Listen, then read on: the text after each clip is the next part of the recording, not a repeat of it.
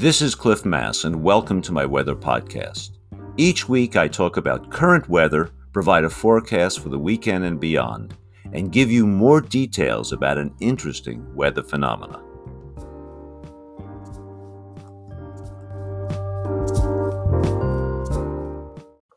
It's Friday, May 21st, and let's talk about the weather over the weekend.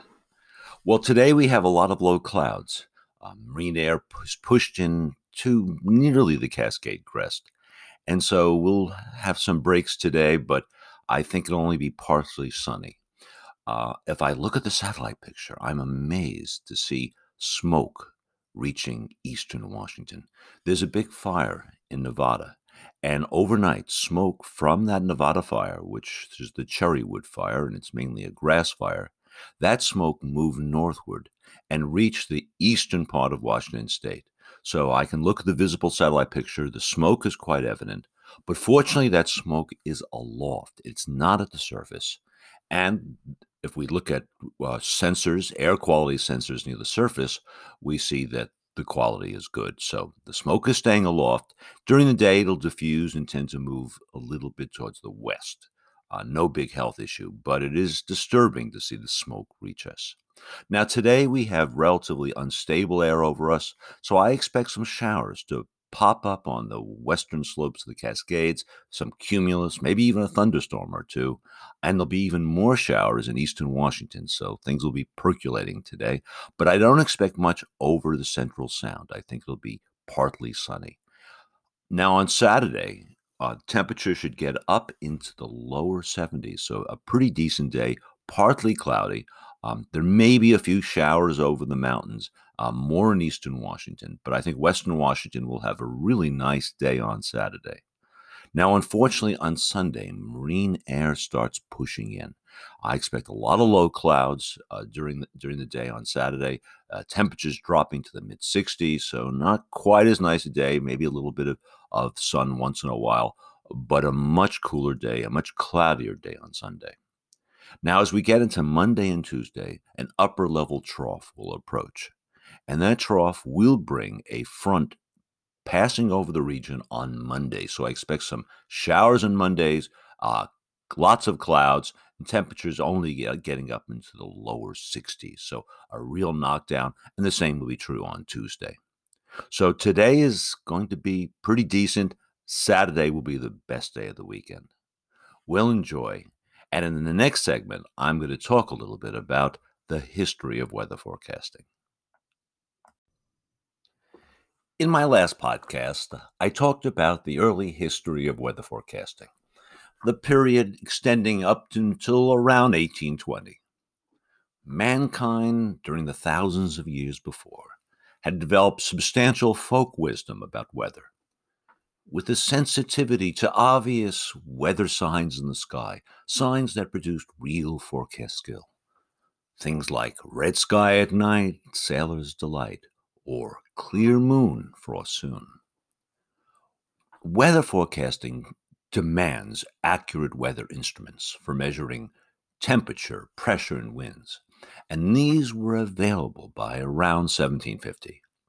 And some perceptive weather observers, like Benjamin Franklin, understood that weather systems in the mid-latitudes move from west to east.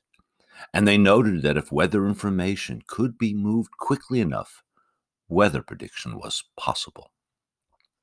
And that advance, the ability to communicate weather information rapidly, occurred during the early 1800s with the invention of the telegraph. By the mid-1830s, telegraph lines were being installed, and a substantial network was in place by the 1840s. And one of the early uses of the expanding telegraph system was to distribute weather data. In fact, during the 1850s, the Smithsonian Institution, under Joseph Henry, started actively collecting weather observations around the nation in real time, sending it to everyone via telegraph, and creating weather maps that enabled early attempts to predict the weather using simple extrapolation. So they telegraphed the weather observations around the country, and at each location, people could plot the weather information, have weather maps for today or for yesterday, and they could see where weather systems were, and they could basically extrapolate it in time. It's simple, but it was a tremendous advance. In England, Admiral Fitzroy, the famed captain of Charles Darwin's ship, the Beagle, established the British Meteorology Service that started weather prediction in 1861. An interesting side story was that there was a pushback by shipping interests. They didn't like the warnings of storms, which would keep their ships in port. They weren't worried about the safety of their crews. And their pushback resulted in weather forecasts being stopped in England for a while, starting in 1866. Now, let's turn to the United States. Here in the U.S., a weather prediction unit was set up in the U.S. Army around 1870 under meteorologist Cleveland Abbey. And the first official U.S. weather forecast was made on February 19, 1871. So we had weather forecasts that were being distributed, weather maps being created in real times. Now, forecast during the late 1800s was basically extrapolation in time. The weather system was here yesterday, it's there tomorrow, we expect it to be there the day after. Okay. Now, and they also had weather models, but these were paper weather models. They were descriptive weather models. And so what a weather model was then was you'd have a low pressure system and you'd expect certain type of weather in front of it and behind it, standard weather that you'd expect around the storm. And as we extrapolated the lows, we would just look at this weather model and decide, well, then we expect clouds ahead and clearing behind, something like that. Now, forecasting skill in the late 1800s improved as more observations became available. But that skill was very modest compared to what we have today. Maybe you can forecast 24 hours, 36 hours ahead of time with very modest skill.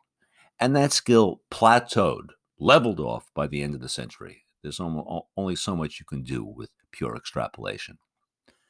One critical thing that was missing was any knowledge about how weather systems, how storms evolved over time. That's very important. And that information, the idea about evolution of weather systems, was only going to become available a few decades later, thanks to a group of Norwegian meteorologists. Now, look at a weather map today and you see all kinds of interesting symbols, including symbols for fronts, active areas of weather where temperature varies rapidly. There were no fronts in the maps in the 1800s. Fronts were unexplored, not understood at that time. So there, we had improving forecasts by the end of the 1800s, but skill was very modest. We needed to know how weather systems evolved. During World War I, a group of very talented Norwegian meteorologists, what we call the Bergen School of Meteorology, collected weather data from around Europe and particularly a very dense set of weather observations at the surface around Norway. And using this extremely dense observational network, they discovered weather fronts and how weather fronts, where temperature varies rapidly, how weather fronts relate to weather. And very importantly, they revealed in their study the evolution of mid-latitude cyclones. A cyclone is an area of low pressure, and these are connected with fronts as well. The Norwegians understood how cyclones evolved over time. Thus, meteorologists could get beyond extrapolation of weather systems. We could actually predict how they would evolve over time using this Norwegian cyclone model. And the results were substantial improvement in weather forecasts. Now, after World War I, another technology became available that was important for weather prediction, and that was balloon-launched observation platforms called radiosondes. Now, weather is completely three-dimensional, right? The atmosphere is very three-dimensional. And to understand what is occurring and what will occur, you need to know the detailed structures of weather systems aloft. Now, until there were these radiosondes, these balloon-launched weather observing platforms, meteorologists had to deal with a few mountain stations, some weather kite data, and occasional observations from early aircraft. But these were completely inadequate. But with the invention of the radiosonde during the 1920s, upper air data became available and led to the discovery of key weather features aloft, like the famous jet stream, a current of strong winds in the upper atmosphere that controls the movement of weather systems. And as we will talk about more next time, weather forecasts improve again because we understood what was happening three-dimensionally.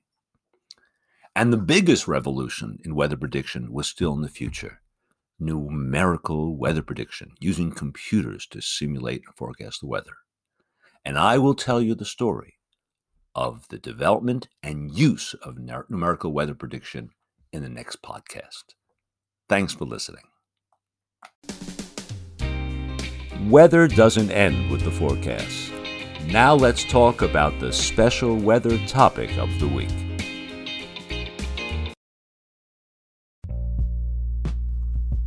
Thank you for listening to my podcast.